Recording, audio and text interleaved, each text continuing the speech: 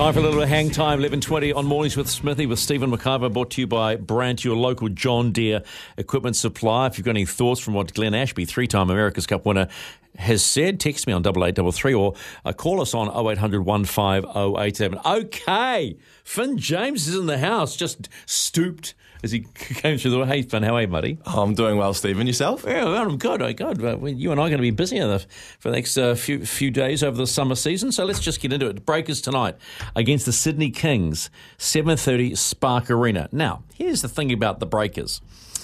Not flash. I need you to bring me up to speed here. Currently second to last on the table. Early days, 5-9. It's better than what it was originally. Someone said to me the other day, lack of big men. Yes, very much so, lack of big men, especially compared to last season with Rob Lowe and, I can't remember his name. Derek Pardon, that's who we had last year. You're expert, man. Come on. Lack of size this year for sure. Zylan Cheatham's been out for a number of games this year, who was essentially our starting centre, who even him is actually quite undersized for a centre. But with him out, we only really had Mango Mathiang, who's been starting at centre for the Breakers this year, with Cheatham out. And yeah, we're quite a small team compared to the rest of the league, and we've been struggling on the rebound front for sure. So am I right in saying injuries have cost the Breakers, because it feels like the season from last season is like 0 to 0 really quickly, and I can't understand that. Is it purely personnel? Oh, a little bit, yeah. I mean, injuries has been a huge part. Obviously, Cheatham's been out, but he's back. He's back for tonight's game, as well as William McDowell-White, who is a massive piece for this team. Last year, he was easily probably one of our better players on the squad, and he's had 2 injuries this season already, so he's very unlucky, but he finally will be returning tonight, which is huge. Were you encouraged in their last game where they basically whacked the Taipans 111-82?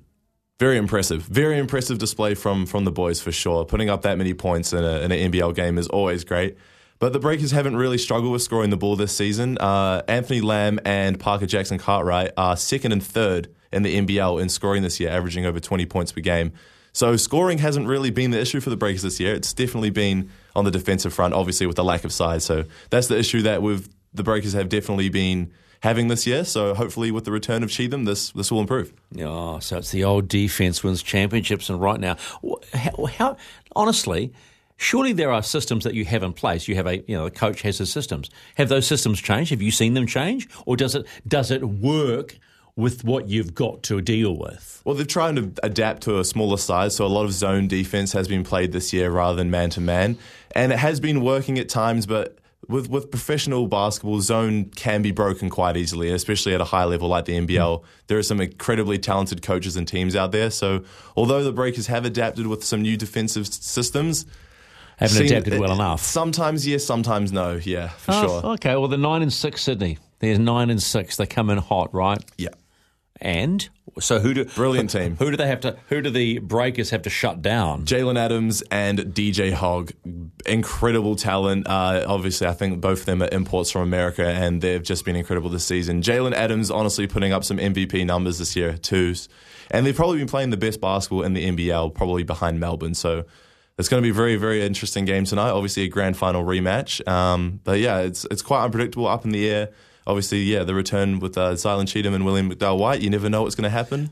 This may seem like a roundabout question, but watching the Breakers struggle, do you feel they're playing under pressure? Do they look like a team playing under pressure? Absolutely. I feel like when you have that all the pressure this year from performing so well last year with like Moda Mayor coming in as head coach and honestly taking them to the best season they've had probably since 2015, there's obviously going to be a lot of pressure to try and repeat that, and with all the problems that have happened this year. They obviously haven't really kind of grasped that Breaker Nation that they had last year, but there's still a lot of games left. We're in round 12 out of 20, so there's still a chance for the boys to push back into the play-in tournament and maybe make a push in the postseason. Just finally, the importance of McDowell-White being back today, that can't be underestimated, right? Absolutely not. I mean, he's probably the best facilitator on our team. He dishes the ball off well. He's a big guard. I think he's about 6'5", playing at point guard, so he's a bigger guard. He can score on essentially all 3 levels, and he's probably one of the best passers in the NBL. So definitely have missed him, and it's going to be very important to have him back in the team. Are you willing to put your reputation on the line and call this a breakaway or a Kingsway tonight? It's honestly too hard to tell. I mean, the boys are off the it's back. 5-9 versus 6-9. I mean, the thing is, though, Sorry, with the 9 and Breakers, 6, the Breakers 9 and are off the 6. back of a huge game against Cairns, and that's very, very positive signs. So, you know, all the signs are pointing towards the Breakers. Yeah, it's the old story, right, isn't it, Finn? If you can't build on momentum, you're never going to build on momentum. Even one game can be that momentum builder. Exactly. Starter. Absolutely. All right, that's your Hungry Jacks NBL update. Remember, you can watch this season live on Sky Sport. All right, Finn, you can go back in the other house now.